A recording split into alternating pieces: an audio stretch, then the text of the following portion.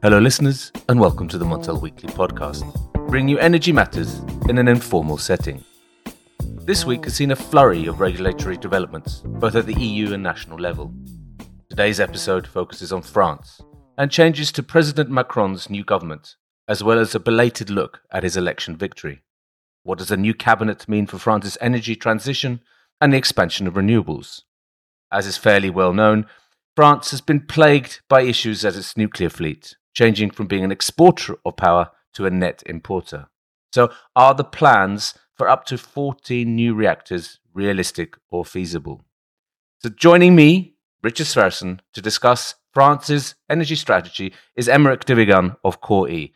So let's start by looking at the new government, especially the new Prime Minister. What does this mean for energy strategy in France, Aymeric?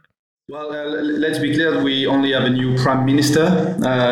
As of today, we don't really have a new government, so it's pretty difficult to estimate what this really means. Generally speaking, I think this Prime Minister, Elisabeth Borne, is quite likely to continue the renewables expansion in France, or unlikely to stop it, put it that way. Regarding the new nuclear, it's a little bit less clear. I think it will depend on who is the actual ministry in charge of it. And also the big question is who will be the next CEO of EDF. Okay, so we need to have those details really before we can have a closer dig deep into the issues there. But I've heard that Elisabeth Borne, that she's in charge of sort of green planning. What does this really mean? Well, green planning means the political strategy to push for more renewables or to decarbonate the economy. I'm not expecting any major change compared to what we've seen in the last few years, 5 to 10 years. I think we're going to see a strong push for more solar generation with potential acceleration, actually. They want to make sure that it gets easier than before to actually get the permits to build the new solar farms. I'm not expecting any strong shock from a renewable point of view. There are elections coming up in June, Aymeric. What can we expect here? I know it's mainly, there's talking that, we could see an increased polarization of the country, but would there be any sort of energy impacts here? This is very political question. As you said, we've seen that some political leaders are strongly against nuclear generation, whereas most of the others are in favor of continuation of the development of nuclear fleet, or at least the renewal of the renewal fleet.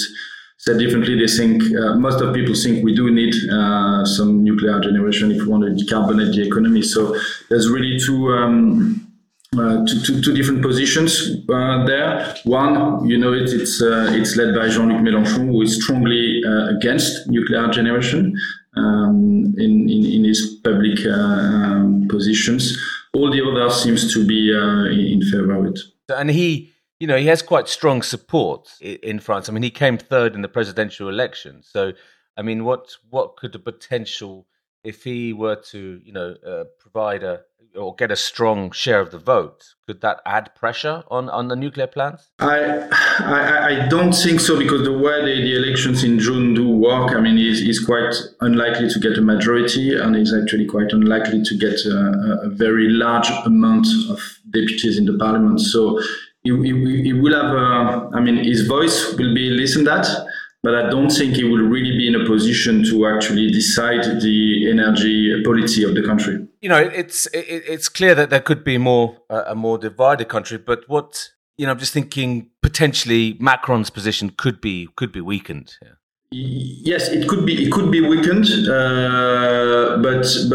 but I don't see Jean-Luc Mélenchon having the majority in the parliament. I don't see any other party having the majority in the parliament. So it's also quite unlikely to be. He is also quite unlikely to be in a very, very weak position. In fact, Jean-Luc Mélenchon, that is. Emmanuel Macron.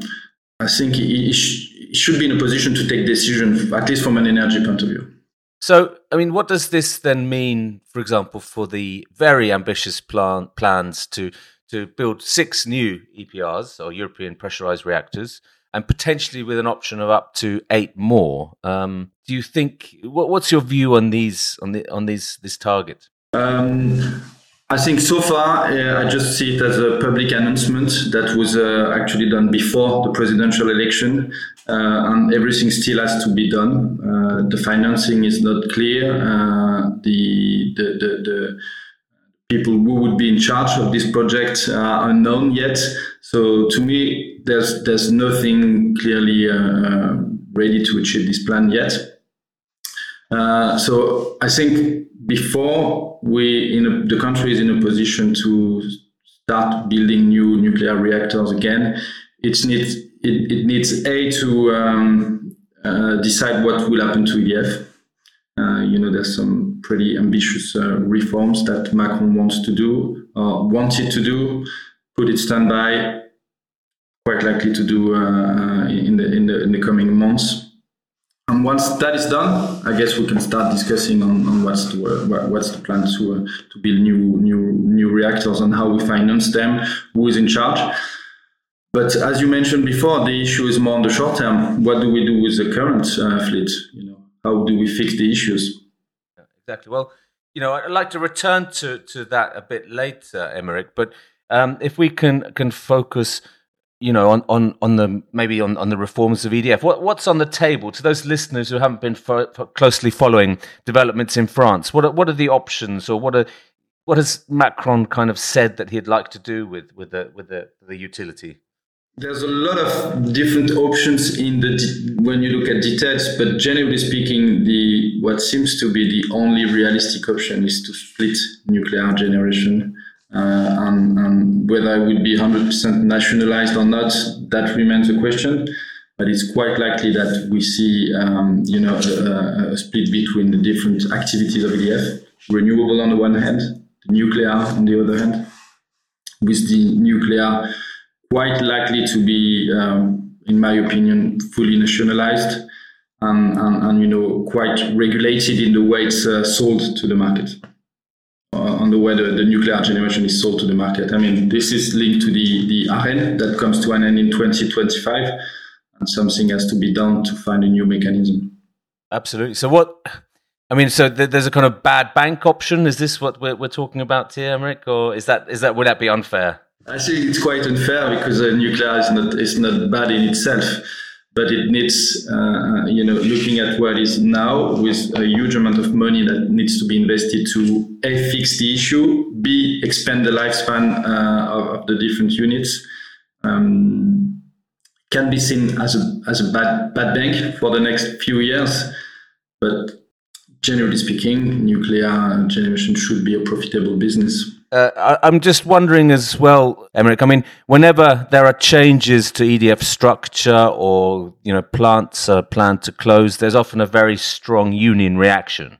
So how do you see this panning out in the years to come? That will the unions react to sort of any changes in the structure of EDF or how it operates as a company? Yes, they will definitely react, and we're quite likely to see some strikes here and there, quite regularly actually. Now, I don't think all the unions have exactly the same view. From what I've heard recently, I'm not sure we'll see all the unions striking together and sharing the same view on what should be done. So, in my opinion, I think a structural change at EDF is doable because part of it really is common sense. Most of the unions, now it's needed. They know how much money is needed to finance the nuclear generation. So I would say I'm rather optimistic. I'm not saying that Macron will be able to run the pension reform and the EDF reform at the same time, the same week, but I think it's feasible within the course of a few months. So got some tough battles ahead anyway. So yes. Now. We talked a little bit, or I mentioned in the intro that EDF has become, or France, a net importer of power from its neighbours. and the EDF output targets are the lowest in 30 years. Now, do you expect the company to reach this target of 295 to 315 terawatt hours? Yes, I think so.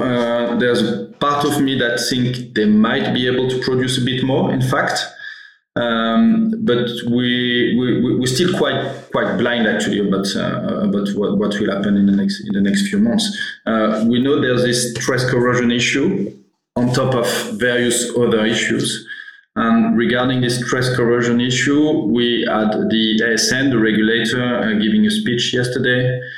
We literally said they're still running studies and checks to see if the units can run safely with this corrosion. And if that's the case, I wouldn't be surprised that we have I wouldn't say high availability this winter, but maybe decent availability this winter. However, that doesn't mean the issue doesn't have to be fixed. So, but it could be that they can still run the issues and spread the works over the next several years. So I don't think we'll see a terrific increase in the nuclear generation in the next 3 to 4 years, but we might be in a position to avoid the worst this winter. Well, fingers crossed, because I think parts of Europe are very, not just France, but its neighbours are also very dependent on French nuclear power. Okay, yeah, but you think that we'll keep at this kind of around 300 terawatt hours for the coming years, then? Probably a bit more, maybe somewhere between 330 and 340, 350 in the next few years, which is quite low when you look at it. We used to be above 400 terawatt hour in what we can call the old days now. The good old days, exactly. Yeah. But when Emeric, recently, I think it was earlier this month or certainly at the end of last month, EDF was fined for breaches of insider information. Are you happy with the way the company puts out information on its REMIT website, which is the REMIT, the information on outages, etc.? Because, as you were saying, we're a bit blind sometimes. We don't really know exactly what the issues are, especially with the corrosion or other issues. Yeah, well, it's a tricky question, and I'm not the regulator, but I would say they're doing a good job in publishing outages in real time when they happen. Where it's a bit more difficult for market participants is to get information about the different talks that happen between them, the ASN, I guess the government too, where it's not actual firm information that they have to publish, but it's more assumptions that they're discussing. And you really feel that there's a lot going on in the back that doesn't get communicated to the market. And also, let's be honest, you guys at Montel have very good sources sometimes from unions, especially. And yes, it's always surprising to see a listed company, to get some information from a listed company by unions rather than by the corporate communication department. Absolutely. I think that's our reporters done a great job there, putting out that kind of information on what is the issue. But what do you make of these corona issues? Is it serious, or do we just not know the implications of the corrosion at the plants?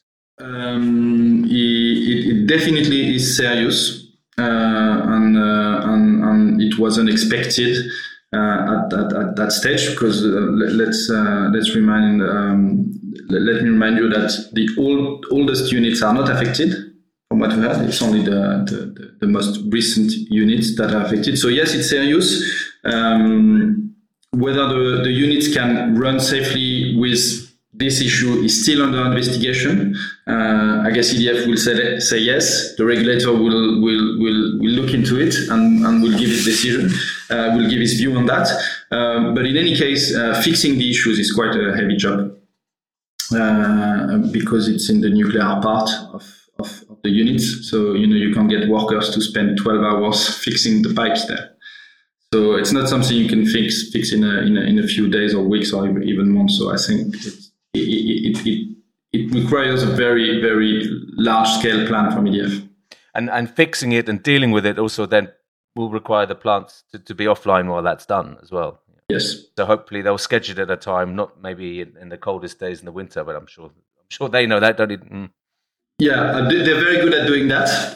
So I have no concerns there. But what we're seeing these days is that the power prices are very high even in the summer. So there's really two things: the security of supply aspect, which they will deal with. But in any case, not having the units running in the summer is also very costly for the country and for the continent. For sure. I mean, that's we're very dependent on that, as we mentioned earlier. But you mentioned, you expected to see a big expansion in solar. What about wind in France? What are the plans here? I mean, it must have very good offshore conditions on the north coast and on the Atlantic coast. Yes, there are plans. From what I'm seeing, they're a little bit less ambitious than for the solar. I guess the reason is that it's more difficult to get the permit and to get the public acceptance for offshore wind farms than it is for solar. And is Macron hoping to deal with this? I mean, it's the same old not in my backyard kind of protest, the NIMBYism. Is there a way? I know that they've had similar problems in Italy, for example, and they're looking to speed that up. Is that on the agenda of the new Macron presidency? I've more heard that for solar than for wind, to be perfectly honest with you. But I might not. I've heard everything. Might not be aware of everything. But I think there's a strong willingness to push for that for solar. For wind, I think a little bit less. If we can move on to, the energy crisis in Europe and how France has dealt with it. What has been the major impact of the crisis in France? I mean, we can see obviously the massive increase in prices and the moves to cap some of the retail prices. But what are the other moves? How is France dealing with it? It's a good question. So first, let's be clear. There's two crises that are actually somehow linked. There's a gas crisis, with prices going absolutely mental there, linked to a nuclear crisis. Before last spring, I'd say it was only a gas crisis, where we saw gas prices going up. Then we started having the nuclear issues, which is adding to the gas crisis, because the less nuclear generation you have available, the more gas you need to replace it. I'm talking not only from a French point of view, but from a European point of view. So far, the way France has been dealing with it, from the retail point of view, you mentioned it, there's been some cap implemented on the prices. From a wholesale point of view, we just replaced the nuclear that was missing by some gas coming either from French gas units or from surrounding countries, importing significant amount of power from Spain, from Germany, from the UK. And but again, it's not specific to France. From a European point of view, we just imported a lot of LNG from the US to try and refill the storages. And so far, the plan has been going okay, I'd say. Also because the imports from Russia have not really been cut. So far, we're in a position to refill the storages and think we might be okay by the end of the summer. Long story short, we from a pure power point of view, there isn't a lot that has been done. By that I mean we haven't seen any major demand response or sobriety initiatives, which is quite surprising. There's been a little bit of demand destruction, very marginal in my point of view. From the analysis we're running with my company, we're seeing, I'd say, almost zero. I know some companies are seeing a few percent. It's very difficult to calculate exactly how much it is because there's a strong weather impact. But so far, from a consumer point of view, because there's been some cap on the prices, both for residential customers, but also for professional customers. It's not directly a cap, but with the RN, the extra volume of RN, they've been quite protected from high prices. So it's been more or less business as usual. I think it can be very different next winter.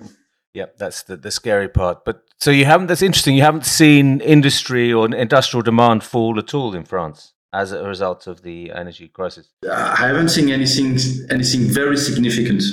I haven't seen anything very significant. I think at the European point of view, the gas demand is down by around 6%, which is quite a lot, or significant.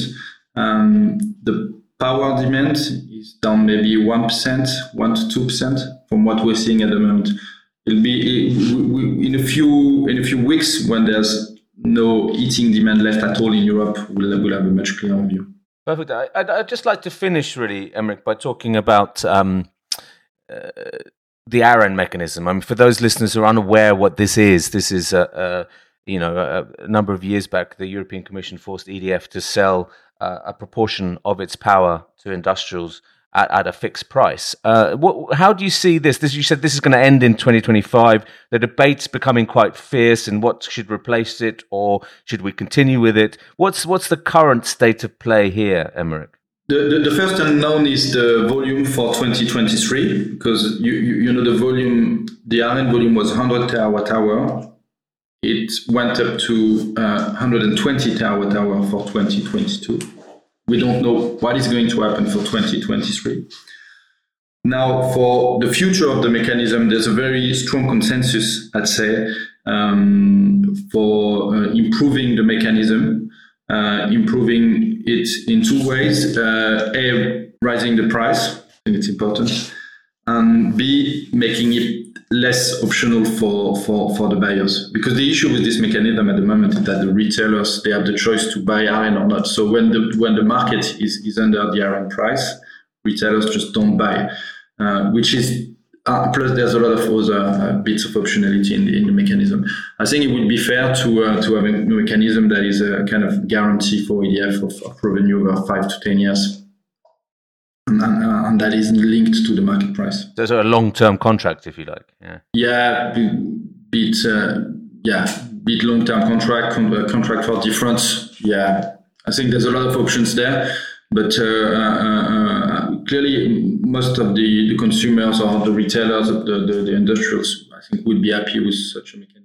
So what's EDF's view here? What do they think? I know you're not a representative of EDF, but what does they? Clearly not. But what do they? How do they view this mechanism and changes to it? I mean, first, EDF is not one person, so there's a lot of different views there. Sure. But I'd say the CEO is not completely against it. In fact, I think he realizes that